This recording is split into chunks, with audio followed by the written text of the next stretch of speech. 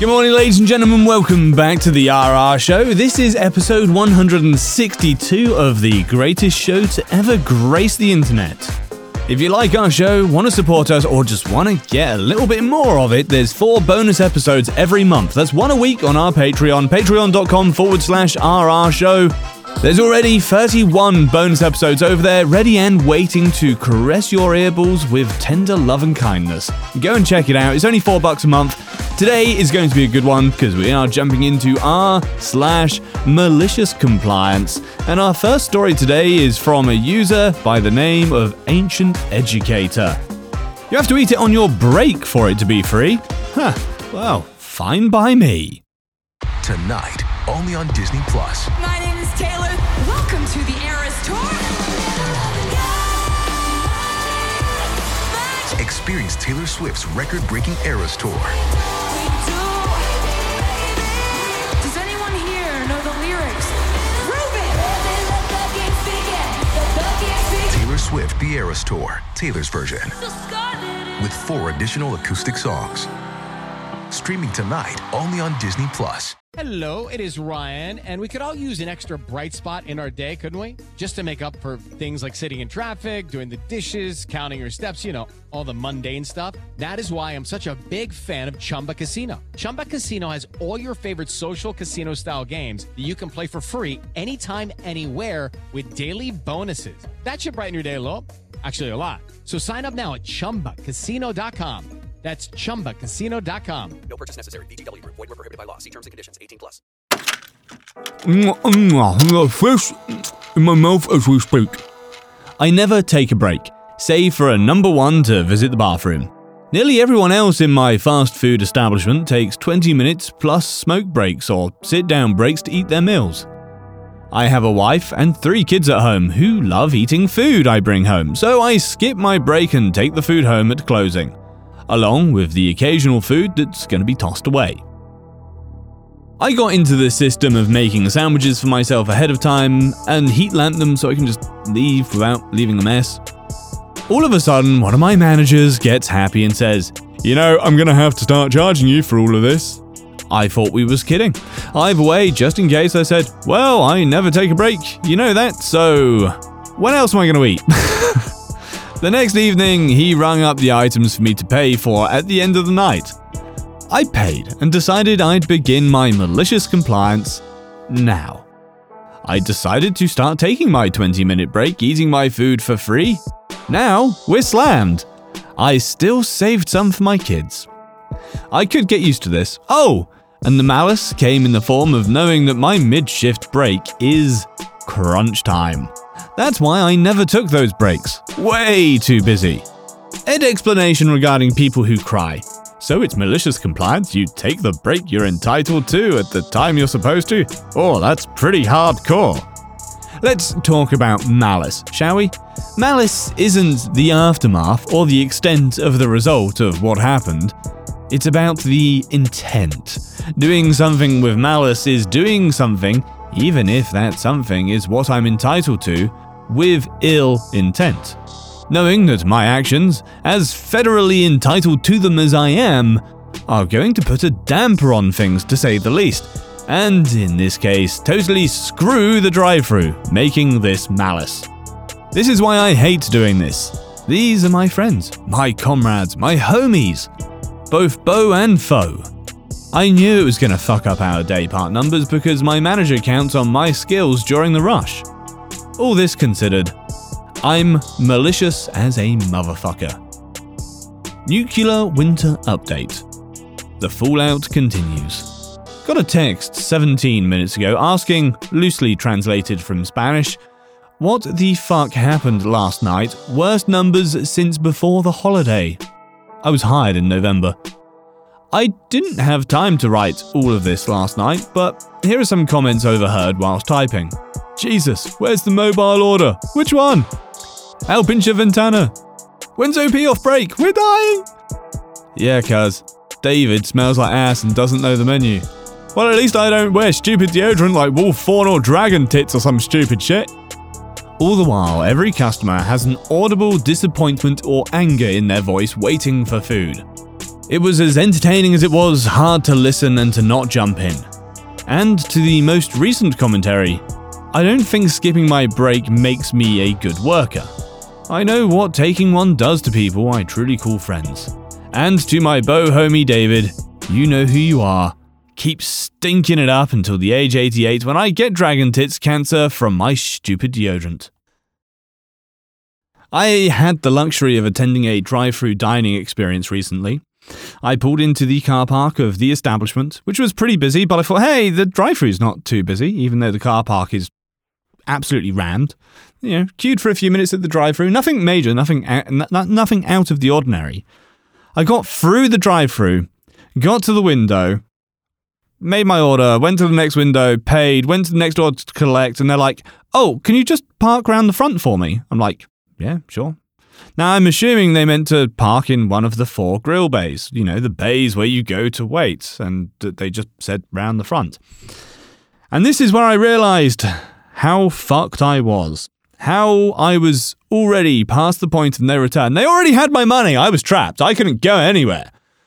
I drove round to the front of the grill bays, and I realised, no, she meant park round the front, not in the grill bays. Why? Because the grill bays were already full. Not only were the grill bays full, but the road, drive-through road alongside the grill bays, was also full because they double parked. Not only that, I kid you not, the verge was full, where people had parked on the verge.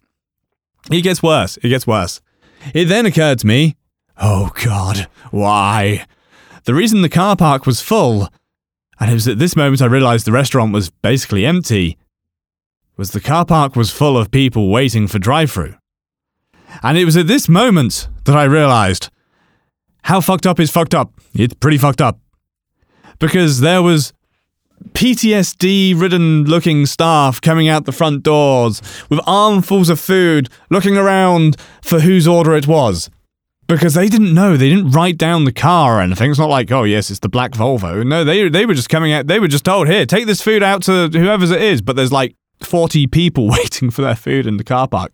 So they're going out, just looking around. There's artillery barragements of horns coming in behind me. What the fuck's going on? As people are just getting stuck in the drive-thru because they can't get out because there's cars in the way. And they're just walking around knocking on windows. Excuse me, sir, is this your food? I'm like, no, I didn't order 6 Happy Meals. Who the hell ordered 6 Happy Meals? Try the minibus over there.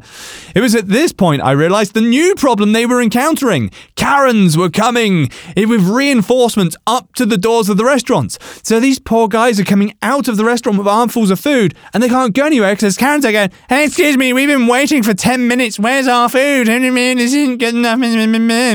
So now they're getting stuck at the door with armfuls of food that's going cold. So now when they do find people to deliver the food to, it's cold food. And so now they come back to complain. And it's just this vicious circle. And it was when one very polite gentleman came up and said, hi there, I know you're having issues, I don't want to complain. I just want to say, I'm still waiting for my food, but we had to park out on the road because the car park is full. The car park was so full that people had started parking on the road to wait for their drive-thru food. I kid you not. Eventually, a nice young lady came and knocked on my window and went, is this your food? And I went, I don't know, I'll take it. It's food. I'm just happy to have received anything. Anyway, there is a our show original for you. Our next story is also from Ancient Educator. You need me to make a new batch of fries? Oh, sure thing. I'll get right on that. Okay, round 2. Name something that's not boring. A laundry? Ooh, a book club. Computer solitaire, huh? Ah, sorry, we were looking for Chumba Casino. That's right, ChumbaCasino.com has over 100 casino-style games. Join today and play for free for your chance to redeem some serious prizes. ChumbaCasino.com. No purchase necessary. Void where prohibited by law. 18+ terms and conditions apply. See website for details. So our fast food restaurant closes at midnight on Sundays, and around 11:15 p.m. we start transitioning to close and get ready for the delivery that we get every Sunday. There's a process here where we play a game of how many fries do we think we're going to sell in the last 45 minutes? and put the bags of them up front because we know the delivery takes at least an hour of our shift, like clockwork, and we can't access the big boxes of French fries due to a line of boxes and dollies and counting items, etc. Plus, our manager specifically says to not go in the walk-in during the delivery. Not that we could anyway tonight. So I'm usually pretty good at guessing, and we had a car pull up who needs 2 large fries. So I drop 4 large, half a bag, the last half we had up front, just in case another car pulls up. And it did. That second car pulls up and says, "Hi, I'd like a Bamberger, large with fries, and I need those fries fresh." Well, I was dumb enough to mention, well, today's your lucky day because I just dropped some fries right now. His increasingly pleasant response is, "I don't care about those fries, you better make me some new fries fresh. Don't give me those fries, make some new ones." Well, enter malicious compliance. Enter another entry into the Arsehole Chronicles. Now I could have just as easily given him the fries I just dropped, because they take around 3 minutes to cook. So he was pulling up just as they were finished. But he clearly said he didn't want those fries. So what's a cook to do? Do I lie and say these are not the fries that they thought they were? Rip Dennis Green. I tell him it's gonna be a while on the new fries. He waits. I clean the Frosty machine, a 6-minute job. I'm quick and thorough, right in front of the window. And waits. He honks. I apologize sincerely and explain that the fries are inaccessible until the delivery driver can get everything moved. Shouldn't be much longer, then we can drop them, maybe 10 minutes. And waits. I stock the nugget sauce, being mindful that I'm being watched like a hawk, so I pretend to look off in the middle distance of the restaurant, like there's something going on there. He waits some more. Finally, co-worker runs up, literally in his slip non-resistant shoes, with the box, and we toss them into the fry bin. All of a sudden he honks more emphatically now, and I come to the window to hear him yelling, "What? They're frozen? I wanted fresh!" He screeches off into the night, no food in sight. But, alas, read him his rights. Officer Pay It Forward drives in for his usual. He stops Captain Fresh Fries, gives the fry guy a ticket for aggressive driving, a big no-no and huge fine in Arizona, and comes into line to get his freshly made fries. I know this because the officer is a regular to our drive-thru and always pays for the person behind him. Like, always. I guess we should call him Officer Pay It Backwards. A quick pre-update. I'm an asshole. And not one of those cool assholes that sleeps with someone's mum, drives a free-wheeled vehicle that has 2 tires at the front for some reason. One who truly gives no Fs about other people's opinions that's not me. No, I'm an asshole steeped in living in the past, insecurity, and perpetual idiot-disappointment.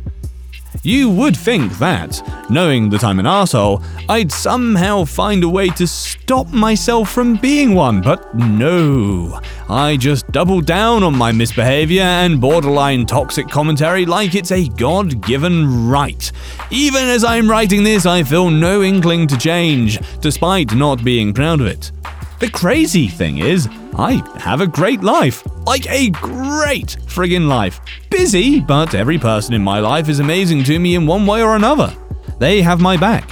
I have absolutely no reason to behave this way. But here I am. So comment away on my douchebaggery, but just be aware that you're not saying anything new, nor will it somehow be a revelation to me that will change my behavior. I'll still be a snide little shit. Even writing this is probably douchey. I appreciate you all though. Alright guys, and our last story is another one from Ancient Educator. I'm starting to wonder if this is not r/MaliciousCompliance, but r/Ancient Educator 76. You better bring back every box of candy you don't sell. I'll get right on that, Chief. This happened to me in the early 90s. In the lovely sunny state of Arizona, as a 13 to 15-year-old, I spent my summers selling candy. and other items door to door in the 122-degree heat for a man we'll call Big Al. This guy was a character. Imagine a fat, unshaven Axl Rose. Okay, Axl Rose, with a ponytail of red and greying hair, wearing glasses and a hat that says Pesan Nissan, because he always buys American. He was a walking caricature. I loved the gung-ho Americana, but didn't like his unscrupulous nature, if you will. Besides being an obvious chomo, that's another story for later, but he had raunchy conversations about his genitalia ad nauseum with girls that rode with us and sold candy. There was always this one girl who was always the last to be dropped off, and mysteriously, she was dropped off alone despite girls needing to pair up. This was just a new level of creepy. He gave us each a box of crappy things to sell for $5 a pop in 1992, and we got a $1 commission per box. He would pick us up at our residences, select suites, more like trailer parks, in his Impala-ish looking car. It was so wide that it looked like two side-by-side motorcycles in the dark. He would drive us to ritzy neighborhoods and was super strict about the sales process, like we were going to screw him over or something. He would just drive an hour out of town, middle of the day in some fancy place like Hawataki, and drop us off in an apartment complex. We all fought to be first dropped off. We would get out with our box. He would have us right there and then recount each, and he would write it down, and he would always say, "Oh, you better bring back every box of candy you don't sell." I should have known that this dude was being extra, and this indicated that he was actually screwing us. So's anyway. I'm doing this for a while now, and at least half the time he says, "The count says you should have had 4 Butterfinger bites. You only have 2 left. So you sold 2. Where's the money?" I swear that I didn't have 4. I even counted them to him, but he insisted. So on a day where I sell 16 items, I make 11 instead of 16, and he pockets the remaining $69. Now, if this happened once a month or even once a week, I would understand. But it was getting to almost every day this guy was questioning at least 2 of our accounts. He eventually moved off of changing my counts when he realized I was catching on, and then he picked on the newbies. I was still livid about this though. He was already making a killing by keeping 80% of the sales, so a missing box really killed our profit margin. Seriously, I was getting better at selling and eventually got to a point where each stop was 10 sales, and he would pull in close to 30 a night. That was a great pull for me, until one day when he said what he always says, so much so that we all say it along with him. Did I think of a way to truly comply while still making a profit? Now, about this candy he was selling. It was cheap. Dollar store before dollar stores were a thing type of item. It was literally a box of peanut butter you'd pay no more than $2 for today. I hatched a plan to truly bring him his candy. Every last box. As we were driving around waiting to be dropped off and all the kids started yelling, "Mine, mine, mine, mine," like the seagulls in Finding Nemo, I let them all pop out where they wanted, because I knew what neighborhood I wanted. One that was adjacent to a grocery store. My wish came true, and I happened upon not just a Fry's, but a Walgreens right next to it, right across the street from some great-looking apartments. Al saves this for his favorites usually, but I begged him to let me take this one and really hoped I got the solo spot. Oh, I did. I got dropped off and automatically regretted not having money with me already. Some people are paycheck to paycheck. My dad and I grew up paycheck to Wednesday. Either way, I managed to get 2 people to buy in the first 10 minutes, meaning I had about an hour or so left. So I could take the money I made and bought some candy from the grocery store to sell. So I've made $25 that I would only make $5 of, so I decided to take a risk and actually buy more candy than the money I would have. And if worse came to worse, I would just say I got shorted. Thankfully, it didn't happen that way. I bought $20 worth of candy from Walgreens. Peppermint patties in a row, peanut brittle, king-size candy bars, things I think that would sell that didn't have a lot of chocolate. We had dry ice, but we had to get creative with the placement, and the cold aspect of the candy was a huge selling point. My box was overflowing, and when I hit the remaining 90% of apartments, it was a smorgasbord. You guys usually only have the shit candy, I'll take this and that. I was selling all items for only $4 and made $80 off of the $20 I spent pretty quick. I actually made $100 because some of my regulars demanded I take more money. I then went back and got more candy, last minute thought, to sell for my next stop. I know I was taking a risk doing this second one. I should have just stopped, but I just had to push. I picked up 10 more candies, the stuff that sold first, and loaded the box in a way where these weren't visible at first glance in the box. And I pocketed the non-chocolate items. So Al comes back on his chariot, making his usual mating call of "Richie!" And then a brief pause, then a bunch of horn honks to follow the cycle again. It was actually hilarious because for some reason his horn only worked while he was turning. This made for some hilarious scenarios. So I popped back in telling him I sold 5, more like 25, and he was, "Seriously? This is why I give this one to the girls." Yeah, I know all about what you give to the girls, bro, and based on your unnecessarily graphic description, it's the dimension of a beer can. Gross. I was going to argue, my favourite pastime, but I left it and waited to see where I got dropped off next. By the end of the night, I sold 30 of my stuff that I bought and 8 of his. I gave him back every box of his I didn't sell and even gave him too much money, by $4, because I didn't do my maths right. I still wound up with well over 100 that night. 5 times what I do on my best nights.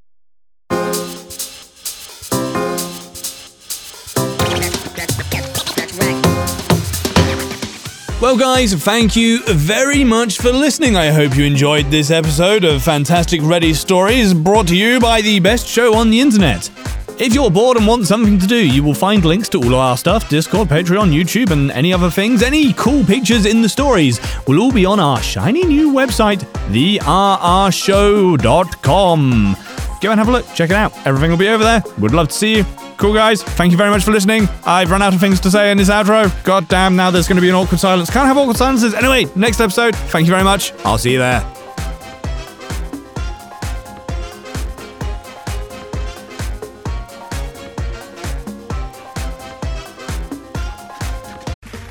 Okay, round 2. Name something that's not boring. Laundry? Ooh, a book club. Computer solitaire, huh? Sorry, we were looking for Chumba Casino.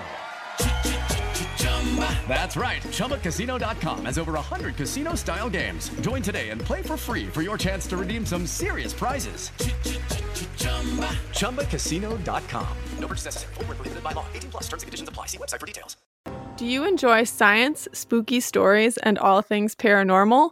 We do too. While we would love for most paranormal stories to be true, we are here to tell you that they probably aren't. But that doesn't make them any less fun to speculate about. We are the Spooky Science Sisters podcast.